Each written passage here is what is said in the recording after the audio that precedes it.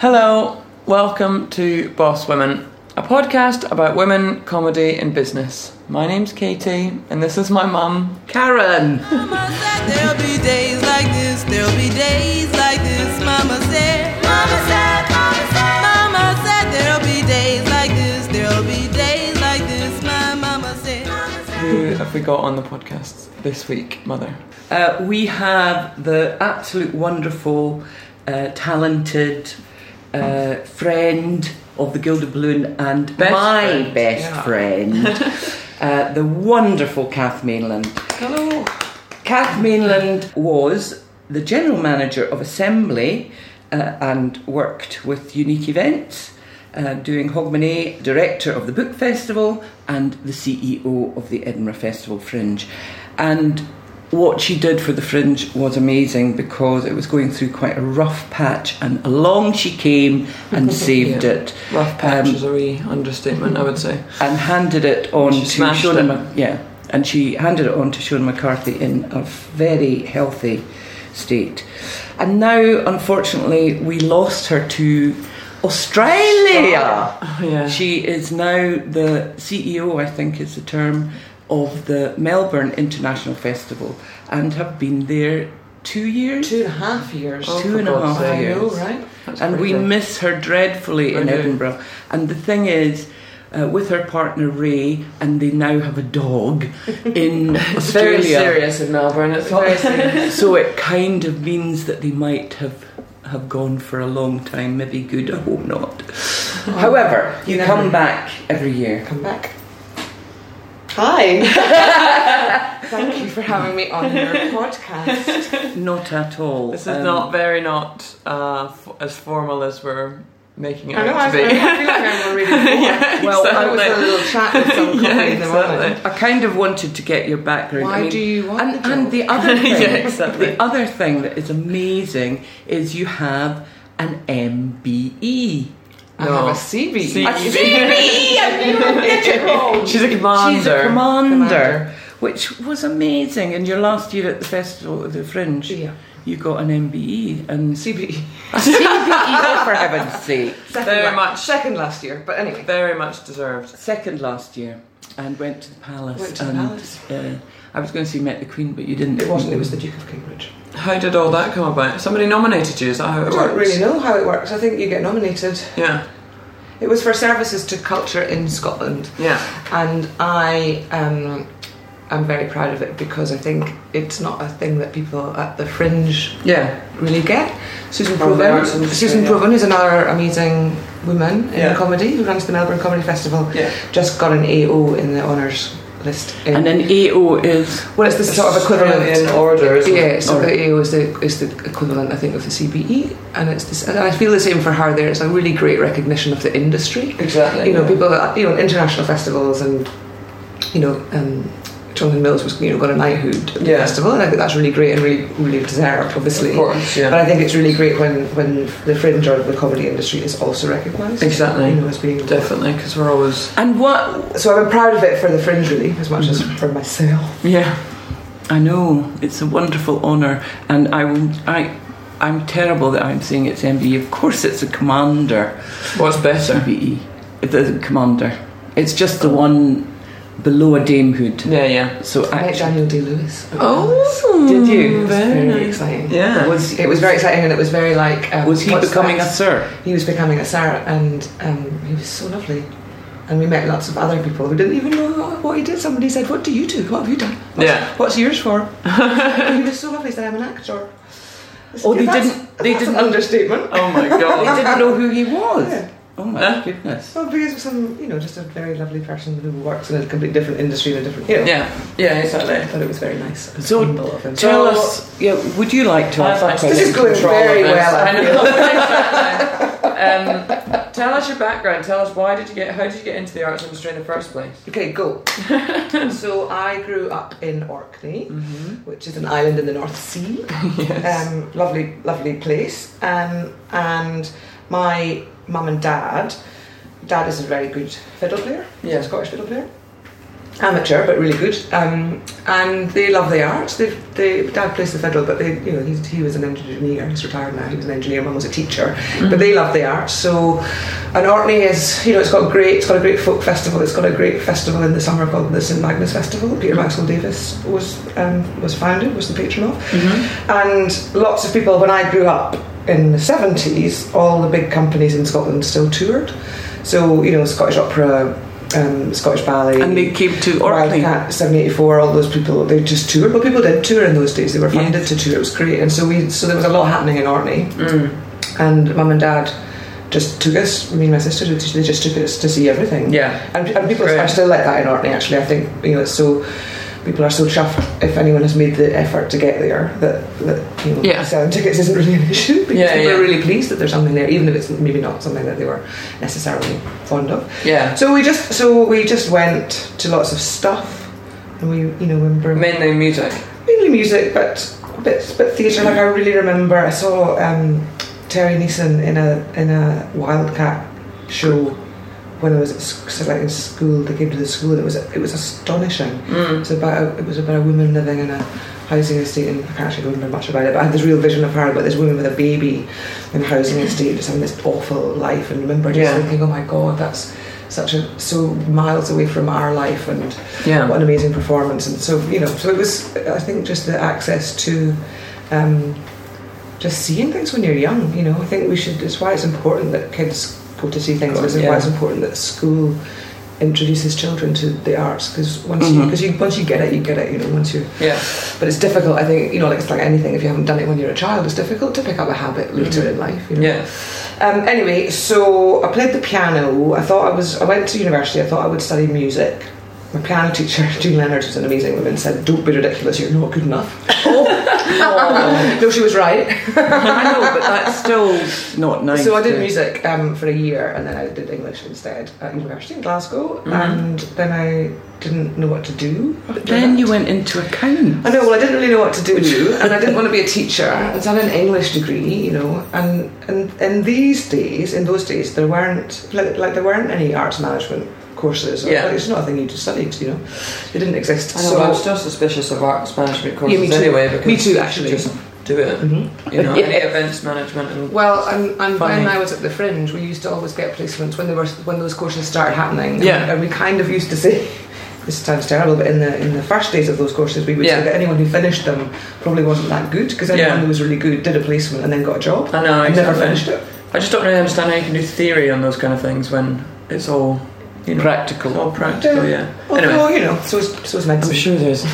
But actually, what you did was very practical. Anyway, so I went and did a postgraduate degree in accounting. That's a great thing to do, but it was good. Yeah, and it's funny. I don't really think about it very much, but people still. You should. Or something businessy. People still, there's still a thing occasionally. People will say, "Oh yeah, well you've got an accounting qualification." Anyway, and then... Was that just a year? So it was just a year. That was at Strathclyde. Then I... Joined the Fringe, didn't you? Yeah. So by the end of the year that I graduated, would have graduated, whatever, June, July, whenever graduation is, and by the end of that year, I got a job at the Fringe as an admin assistant. Oh, really? So you were in it was an office job. You didn't do any of the front of house I was admin assistant at Assembly. No, at the Fringe. At the Fringe. Sorry. No, because I was. I had the Gilded Balloon then, and there was. That's when we all met. You were very little. Yeah. You were more than a speck. A bruiser. 1991, that's when I started working at the Fringe. How old were you then? 3. Yeah, that's right. So I had the counting house then. Yeah. Goodness, that's right. I had the counting house. And did you just have the best Fringe ever? Yeah, I had the best Fringe ever, and I didn't. This is terrible. I didn't really know much about the Fringe. I've never been. It's terrible. It's not terrible. We were in Glasgow. We never even, studied English. Never even came. Anyway, came through. Just loved it, and it was smaller then, but it was still massive. But there's something about the scale of the Fringe that you can't you can't comprehend it once it gets past a certain size. So Yeah. I think it was like 800 companies. Yeah, so yeah. you think, oh my God, that's tiny compared to today. But it's still... And what do you think it is today? Oh, it's companies-wise? 3,500 or Yeah, 4,000 or something. I don't know. Yes, it was it's about- I think it's almost 3,400. 4,000. It was 3,400 my last year, so it'll be bigger. Yeah, Yes, so it's about 4,000. But However, kind of when you want, but the kind of thing about 800 shows or 3,000 shows, you can't see 800 shows. You know. No, so it still feels big. And it was but it was so, there was no technology. God, it was. That's what I don't understand. How on earth did you used to do it? Well, it wouldn't have got this big without the internet. Yeah. It just wouldn't have done it. I mean, oh my God. How did you do it? we did everything manually. We did it all manually. And People we'd print copy forms, Yeah. and we'd post them to people, or they could come and pick them up, and Yeah. then they handed them in with a cheque. Yeah. Do you remember that? Remember checks? With a postal order. Yeah, yeah. And we put them in a box, we'd sort them out. There were only 5 of us there in those days. Some really amazing women who are still around and In the art, still working amazing. in the Mostly arts. still in the arts, yeah. Yeah. Faith, lovely Faith, who was at Faith Festival for a Liddell. long time, also directed Book Festival. Yeah. She was there in those days. Laura Mackenzie Stewart used to run our box office. Who's with Creative Scotland now. Anyway, and then we would have to key them with these 2 big Data General computers. Jean Dixon was there, she used to manage it for us. And they were like massive, big, clunky, black with green screens. Yeah, yeah, yeah. And there were 2 of them, and we used to key in the Fringe programme on those 2 computers from the forms, and they weren't like word processors, so you get little codes, like if you wanted it to come out in italics, there was a little code that you had to put in the Yeah, it was it's like Matrix. yeah. And then you hit send when you'd finished. And if you hit send at the same time as the other person, one of them would get lost, but you wouldn't work out which one till the end of the day. Oh no! So we had this thing that where you're keying, and before you hit send, you said happy, and if the other person wasn't going to hit send, they said happy. Yeah. But sometimes we weren't happy because we were sitting in the basement keying, and you had Yeah. so we'd be clinking away, and happy, and you wouldn't see what you'd done until the end of the day, and it would print it all out. And Oh my God. it was it's crazy. And now it's all done by... Now it's all done on the computers. But on even the, buying in the tickets cloud. and stuff like that. Yeah, was- I mean, we did have a box office.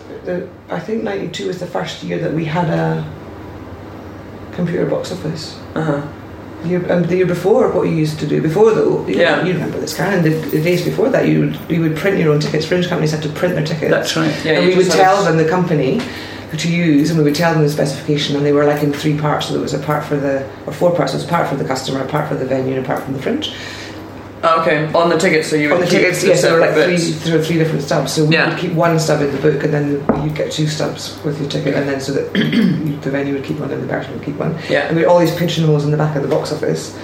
Because we had pigeonholes too for all our... Yeah, and we would tell everybody to use, like, they had to print them at the same place and get them to this, they were all the same size, so that they fitted into the pigeonhole, and then they were all there in alphabetical order on the wall. And then we would... Unbelievable. It's like a different... I know, it's It's like the crazy. Victorian times. It is, isn't it? Yeah, We had it's to mad how phone it's up changed. half an hour before to find out how many tickets they'd sold, so that Yeah. we could put more on sale if Yeah, if that's they right. hadn't sold Oh no, out. I need to come get the book. That's right. You'd send someone to the Fringe office after a certain cut-off point to get the books that weren't, to get the tickets that weren't sold. Honestly, it was archaic. So, yeah. wasn't And it? then we That's mad. but it was amazing. Like, it worked really well, actually. Yeah. Like, it functioned, which was amazing. And then we had these 2 old women whose names I can't remember. That's terrible.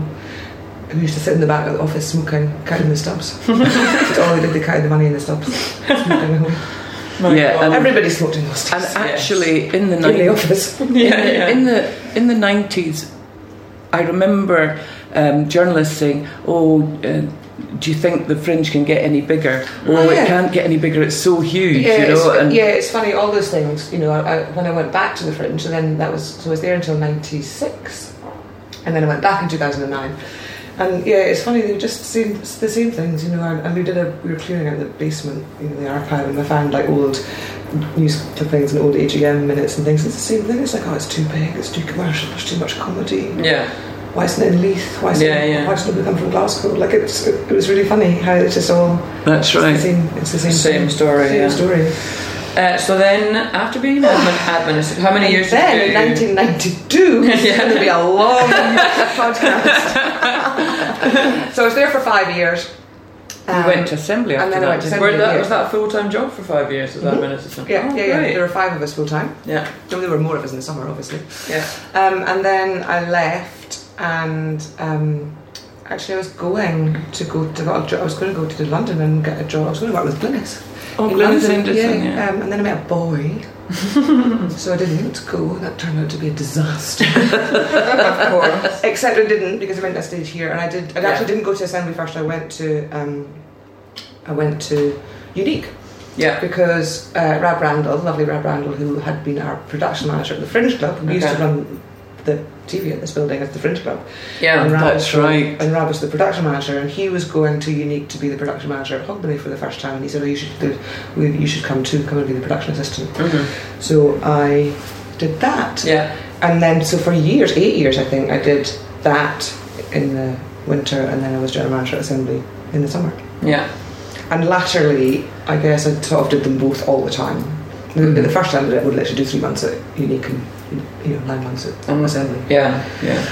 And those were that was great. Those are like They were golden years. They were nightmare in lots and lots of ways, But best jobs ever. Yeah, it must best be. People. It's going from a very full-on festival to another full-on festival. Yeah. And it's the same here, right? People like venues, people, it's a family. So, people work so hard, and it's a nightmare. There's never enough for money or time. But you do it. Some of my best friends in the world. Yeah. Are people that I met when I did those jobs. Yeah. So how long was that then? 8 years, I think. 8 years.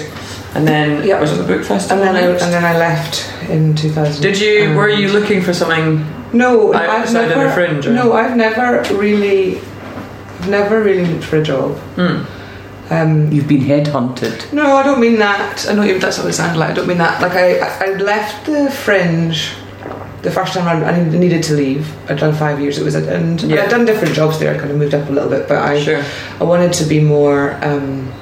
I wanted to be more hands-on with actual, shows. Yeah, exactly. Because it's very admin.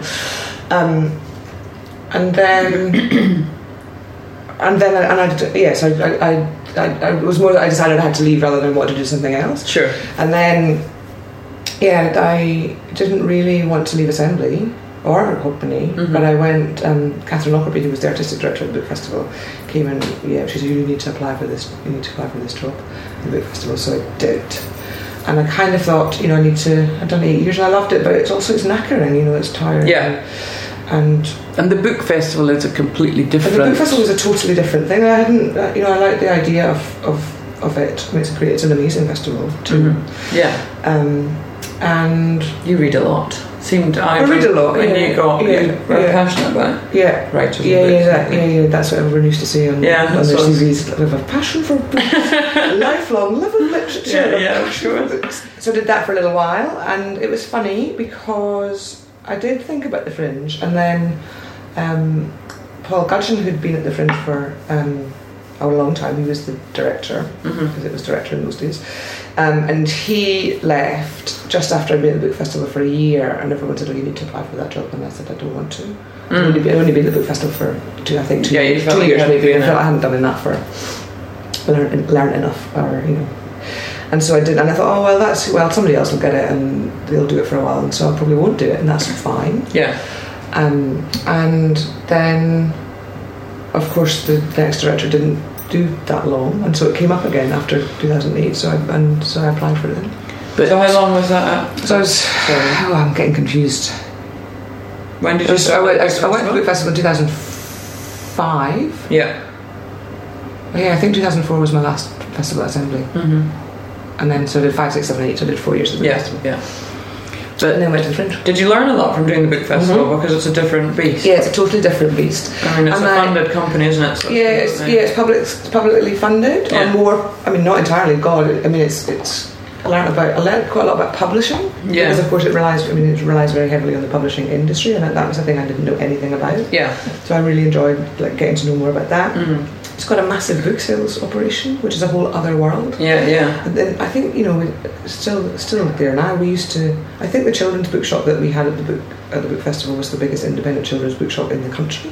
even though it was only there for the festival. Like, Really? like loads and loads of books. So things became different. Like there was lots of front of house, and there was lots of box office, and there was site and venues. Yeah. That's really normal, and we knew all about that. Yeah. But publishing was completely different. Books, like, we didn't run our own bars. Our bars, we didn't run them ourselves. Other people ran them. Yeah. But we sold the books ourselves. So it was just learning about different things. Yeah, yeah. It was. And yeah, I loved it. It's a beautiful festival. Yeah. And the Fringe was in crisis. And then the Fringe was in a bit of a mess. Was this all to do with the ticketing system? Mm-hmm. Mm-hmm. So there had been an unsuccessful implementation of a new ticketing system. Yeah, very well put. Thank you very much. It's very diplomatic. In 2008, which was almost disastrous for the Fringe. Almost disastrous for the Fringe. And for everyone in it. Yeah, that's what I mean. Yeah. For everyone in it. Yeah. It was terrible. And so Karen, you remember that? It was so distressing. Because the box office, the problem is that the system that they used to have, the old archaic system, they had to move on because it was growing. Yeah, that's so right. they had to develop something new. Yeah. But the people that they had chosen to develop it, it wasn't fit for purpose. Mm-hmm. And actually, we knew that the system that we are using now was the one that could cope with it. And that's what happened in that year. That's why it didn't actually, in the end, it was very, very difficult, and the Fringe Society lost a lot of money. Yeah. But the reason it wasn't in the end disastrous for everybody was because Red 61, who are the company who now do the ticketing, and who we were using at Assembly. That's right. Some venues were already using that system, stepped in with their system. Yeah. And kind of saved the day a little bit. Was that a you decision? Were you there by that point? That was no, what happened. No, that all happened in 2008. Okay. And then. But it was a long climb back up. Oh yeah. Well, was it not terrifying going into that job when it had a really bad year? Yeah, sure. But well, kind of not in some ways, because you couldn't do any worse. Yeah. Well, and people used to ask me about that. I mean, the thing I find, and I find it being back now, not being in the job, but being back here, watching the festival and being at the festivals. I really love the Fringe. It's like it's got a very special thing for me, even though I'm not directly involved in it anymore. And so I was like, I've got to give it a go. And I was like, what if nobody else does it? Like, what if they don't get any? What if nobody else wants it because it's a disaster? Then nobody will do it, and it'll never be fixed. And that'll be awful. So it was just because of the love of it.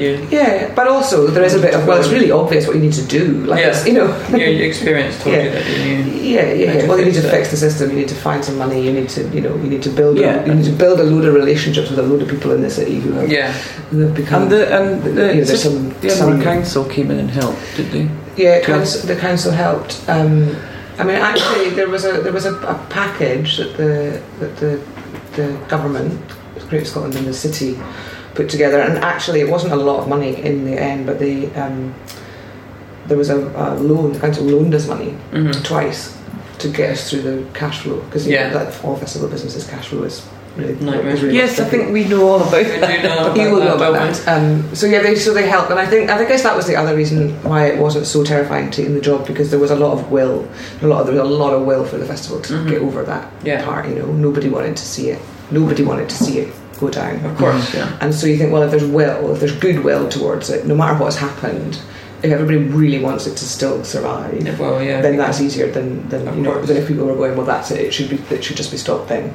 Nobody was saying that. Everybody was saying, no, we've got to get this. What's the story going around that it's got too big? It's got too big. Is that how journalists and stuff are reporting on it, or was it just?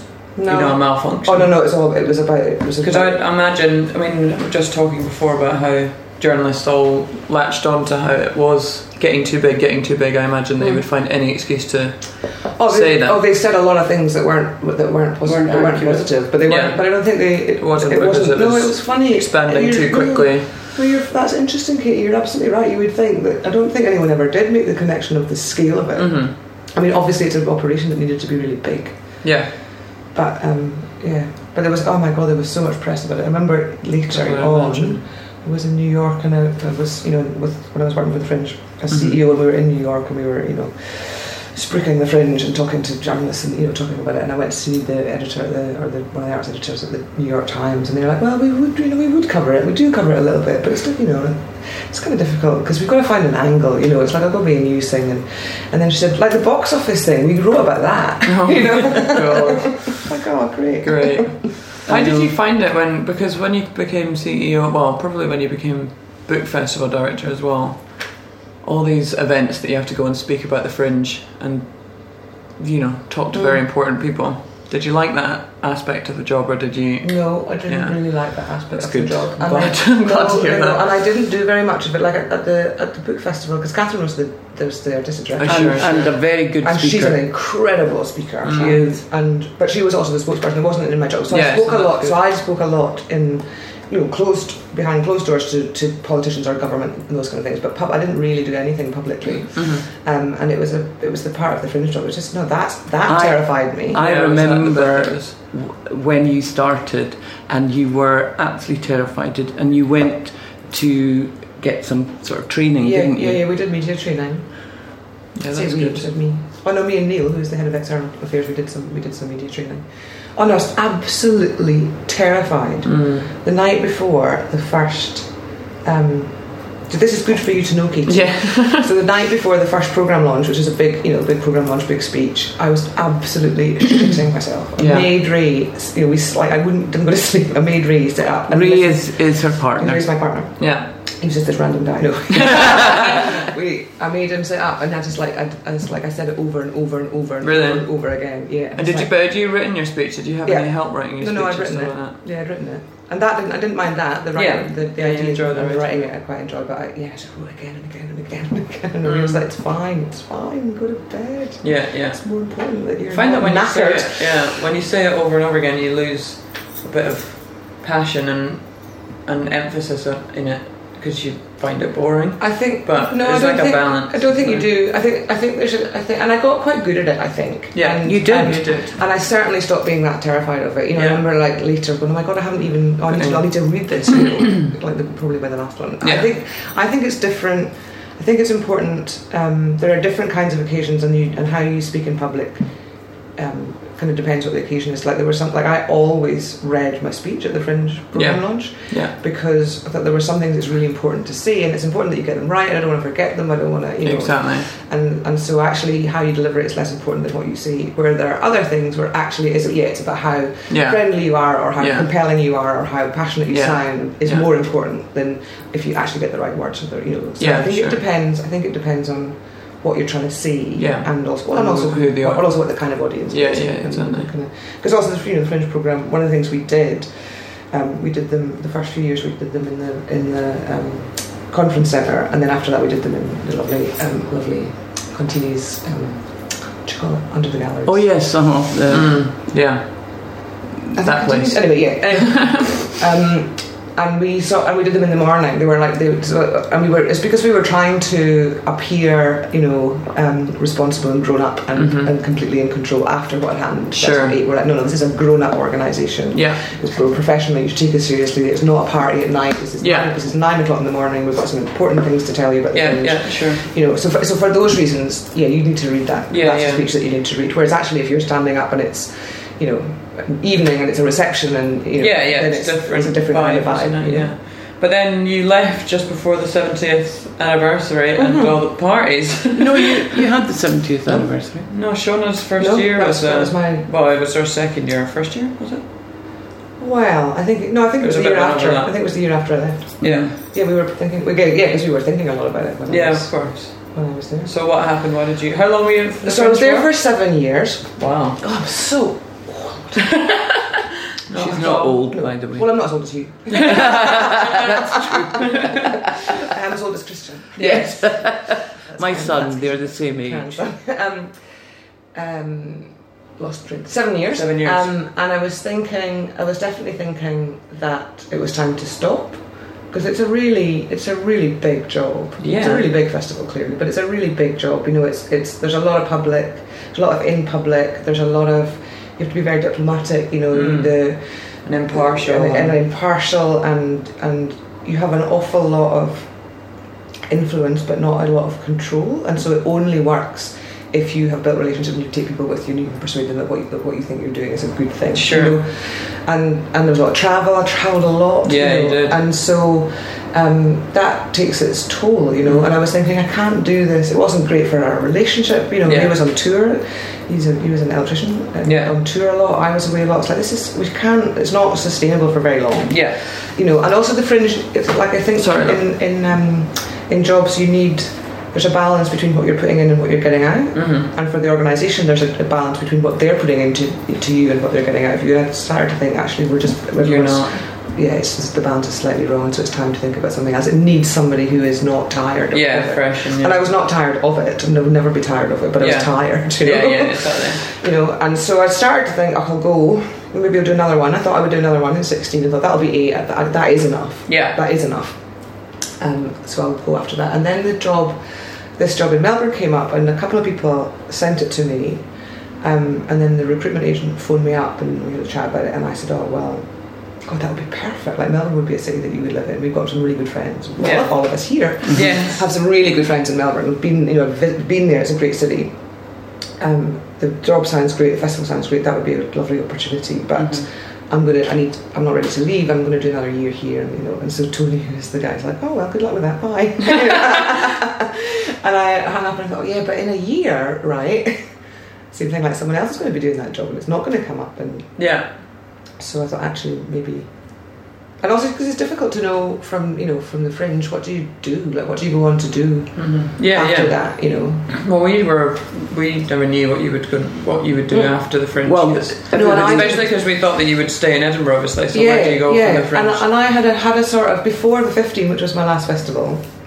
As it turned out, I didn't know, but as it turned out, it was my last festival. But I had been thinking about what I might do. I was thinking maybe I need to get out of the arts. Maybe what I need to do is something different, you know. And I was thinking, well, I could go and work for the Red Cross or something, you know, because it's it's money and logistics and but it's logistics and diplomacy and you know, everything you're good at. Yeah, same kind of stuff, bizarrely. And then we got to the festival, and I was wandering around, and I was like, well, why would you get out of the arts? You crazy. Yeah.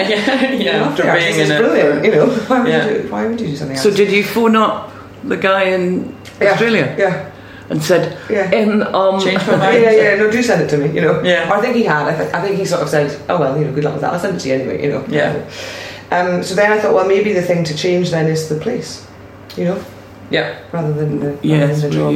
Which is a big old decision, considering your parents are in Orkney and you've always been in. It's a huge Scotland. decision. But as it turns out, your partner Ray absolutely loves it. He'd never been to Australia. Yeah, he's a cool guy, actually. But he was sort of, I'm not sure, and now he absolutely loves it. But he was never not sure about going. God love him. He was up for we a had this change conversation, as well. and I said, "Are we really going to go then? Are we really going to go and live in Melbourne?" And he said, "Yeah, sure."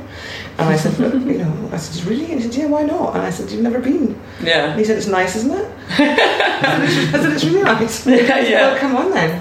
And I think we got to that point. You know, we were both approaching 50. He probably was 50. I think he was just 50.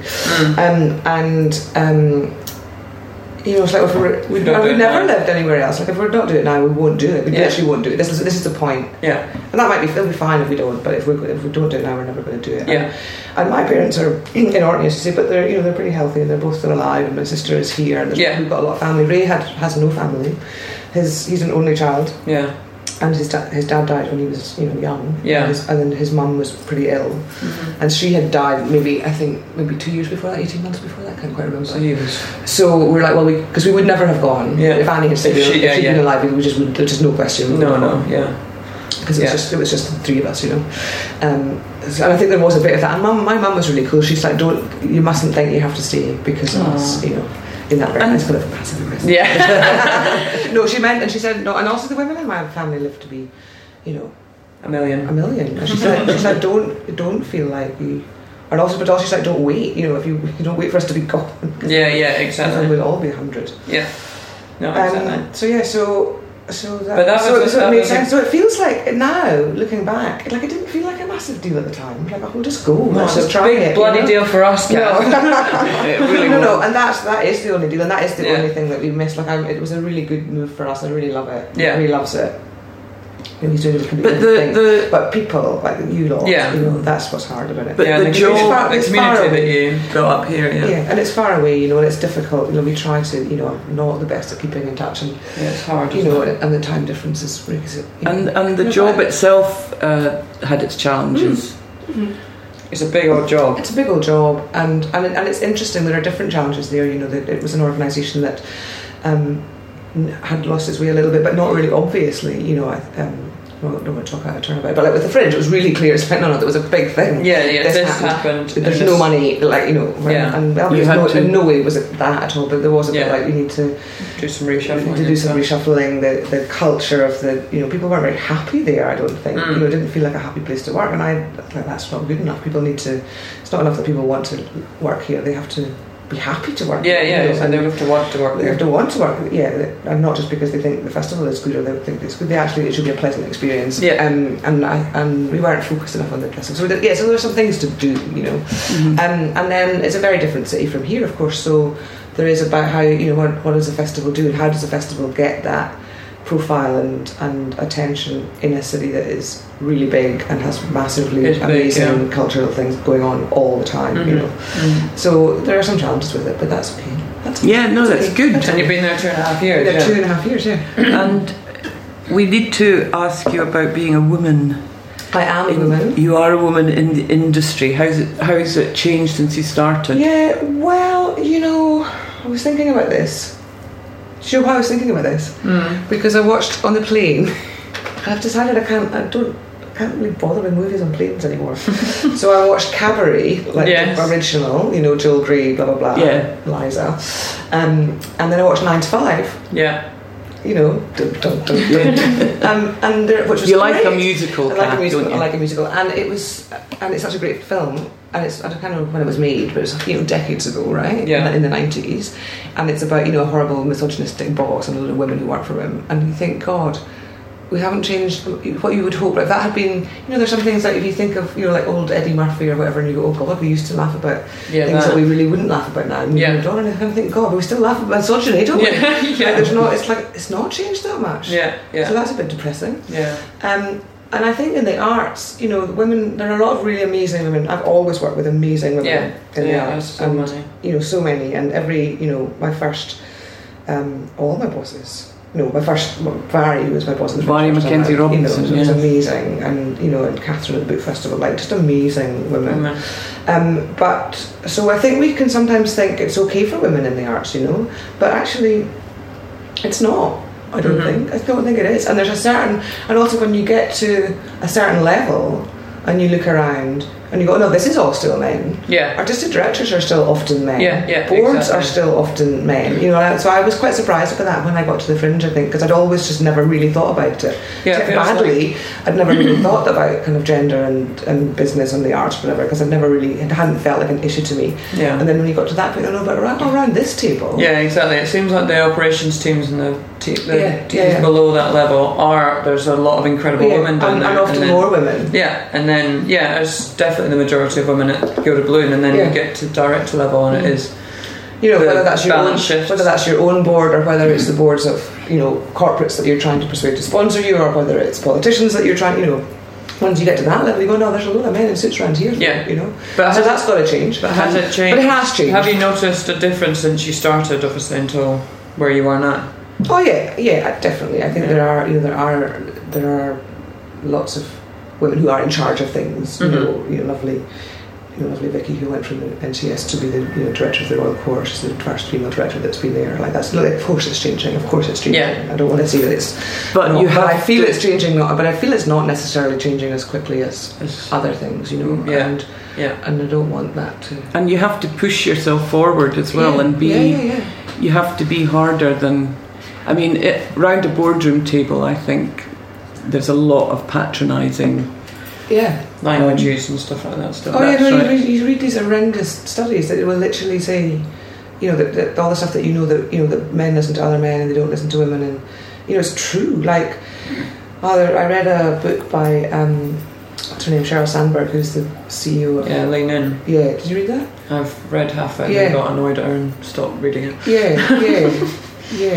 Okay. But there's good bits in it. There is good bits in it, but I just felt, I don't know, it was a bit of a rant, but I understand.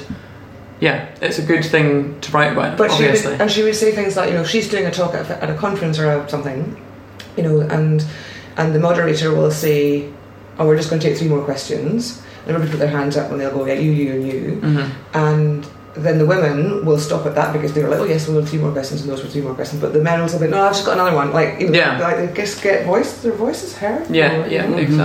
I mean, do you hunter-gatherers have any experience? I'm just wondering if you have any tips for me in that, because I haven't experienced that yet, and because I don't think I'm on a certain level yet. And I think, and hopefully, maybe you never will. Maybe it is better. I know. I think it's really, and also you will do a lot of things instinctively that we didn't do when we were your age. Like I think it's really important that you just say whenever you're employing somebody or getting or casting somebody or choosing a speaker or you should always say, if it's a man, you should just always say, is there a woman that could do that? That's better. But I think you do that anyway. I think you do that instinctively in a way that we do now. But I don't think when we were young, I don't think we did that.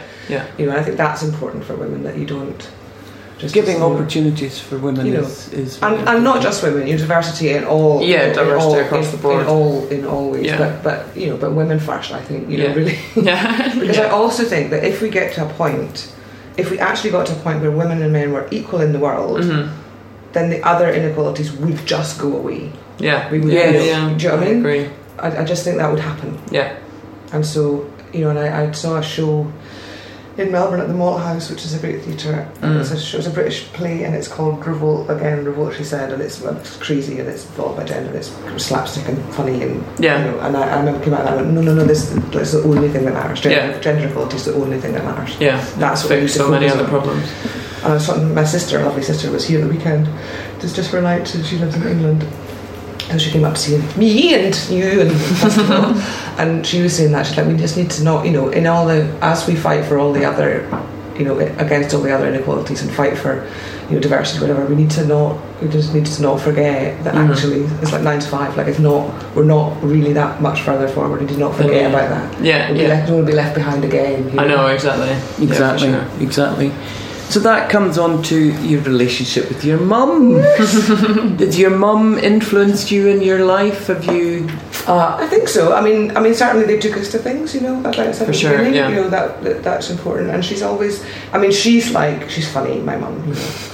She's lovely, and annoying, and like all mothers are. Apart from yours, obviously. Yes. My mother. Your mother is completely perfect. In every way. In every way. She would just say, she'd say things like, well, you're never going to, say you've got period pain. She said, well, you're never going to compete in a man's world if you don't, blah, blah, blah. She's just, she's right, she's right. Yeah. Stop moaning. You don't show up, take the dog up the road, see how you feel. But actually, it was interesting that she would, she did say, you're never going to compete in a man's world if you don't, So she was aware of it, sure. And it was important to her. So I actually think that's probably that's a good influence, right? Yeah. But she's also one of those women. This is a generation thing, so that she raised us, and I read about this in something, that we're a generation of like hyper women.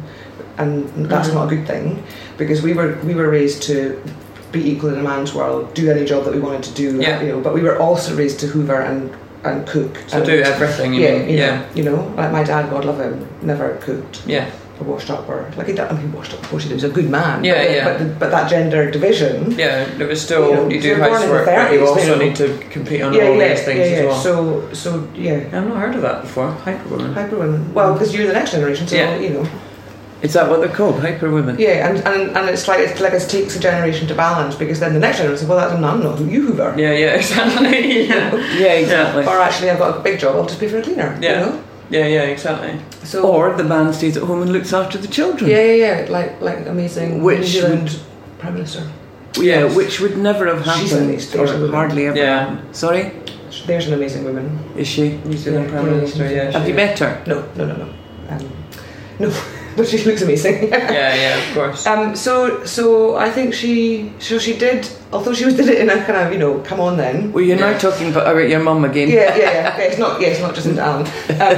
She was quite hard then. She was pretty hard, you know, but she'd make us stick at things, you know, like if you say you want to go to Brownies, then you've got to go to Brownies, and if you say you want to do pottery, you can do that, but you have to but you can't do that, and you have to stick with that. If you're going to do it, you're doing it for the whole year, you know. Which that's a good thing. Mm-hmm. And she did think that we could. She did. I think so she made you determined then. Yeah.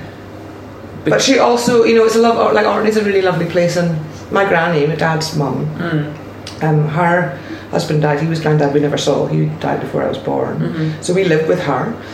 So she was around all the time. And actually for my mum, because my mum was a full-time, you know, she was a teacher full-time. Yeah. And so Granny lived with us. Otherwise, you know, that's how she went to work. Yeah, because she looked. Granny was at home to look after us. And she used to feed the ties and, you know, and then we lived, and then we moved. We first of all we lived in Kirkwall, which is the main town in Orkney, and it's all tiny. And we lived in my granny's house, and then we all moved into a house that mum and dad built on a bit of land that belonged to my great uncle Ernest, who was a farmer. Very nice. Which was just half a mile along the road from my other granny and my great auntie Chrissy, who was never married, and my other granddad died when I was little. So there were a lot of women. Yeah, that is fantastic. Yeah, and we spent a lot of time with them. Mm-hmm. You know, we lived with Granny. We saw a lot of other Granny and Chrissy. Didn't be Granny, upstairs Granny, because when we lived in her house, she lived upstairs. Upstairs Granny, didn't be Granny, Grandad we never saw, and Grandad presumably. So I think there was something that was amazing, great, and I also think there's something really good about spending time with people of different generations. Yeah, you know, I definitely think I learned a lot from that, being around people who are, you know, I mean, Orkney is it's not a diverse place at all. Of course it isn't. And so that's interesting, because, you know, you think you're really tolerant, but then you go, well, what are you tolerant of? Yeah. You know. Yeah. But I do think that spending time with people of different generations, people that aren't quite the same as you, is a good thing. Mm-hmm. And lovely that we got to spend so much time with Granny, you know. Yeah. Do you miss Orkney? I do miss Orkney. Yeah, I miss Orkney. I mean, I haven't. Would you ever move there? Well, would you move back one day? Maybe. Yeah. I mean, I haven't lived there since I was 17. Yeah, of course. So it's funny, and it's funny when now that we're in Australia, Orkney is still what I miss. You know. Yeah. Which I don't really miss Edinburgh. Well, apart from Norway, of course. And Norway. Yeah, no, and Norway. Yeah. Because I've been very lucky to spend a lot of time in your little house in Norway. Yeah. Over the years. Which is wonderful. Which is beautiful. And so I miss Norway and I miss Orkney. Yeah. But I would, of course, when I was 20, like, what would I do? What would I do? You know. And now the older I get, I think, well, yeah, we could. Of course, we could. It's a beautiful place, and you know. You might end up getting a big job in London and moving to London. Yeah, who knows? Yeah, totally. And, but you now enjoy the lifestyle of Australia, which is warm and mostly warm. It's freezing in Melbourne in the winter. My God, is it? Yeah, it's freezing. Not freezing like Scotland. No, not freezing like Scotland, but not far off. And also, there's no heating. Nobody has any heating in their house. Yeah, it's really funny. So Ray spends all the time in the winter going, "Come to Melbourne." They said it'll be sunny. It is sunny, but it's not warm. And then I go, "Oh my God, it's so cold." People go, "Oh, you're from Scotland. You should be used to." I know. Like, we've got central heating. Yeah, exactly. That's right. And insulation and double glazing. Yeah, exactly. Exactly. Like, we live in this lovely house that we rent in South Melbourne, and it's really, because it is super hot in the summer, and the house is great because it's built to be cool in the summer. Yeah. It doesn't have that issue. So, do you have any tips for me to get through the last weekend of the Fringe? Oh yes, only for the last weekend. Well, surely this to is get where through we life. I think you know how to get. I think you know time. how to get through. I mean, there is no way to. When you're now, you've got a week. You just got to go for it. My entire body is. It's just the whole thing is tender. I'm just like, you'll be fine, because in another couple of days there will only be a couple of days. Yeah, and then you'll start going, oh my God, it's going to be over. I know. I'm starting to. And then you feel ill, and then you. Yeah, that's what's hard. The middle of the festival is what's hard. By the end, you just think, oh, there's, it becomes so frantic. Yeah, everyone's like, oh, I haven't seen them or I know, that show, or exactly. Done all those things I was going to do. So just keep going. Mm-hmm. Just keep going. Thank you. You'll be fine.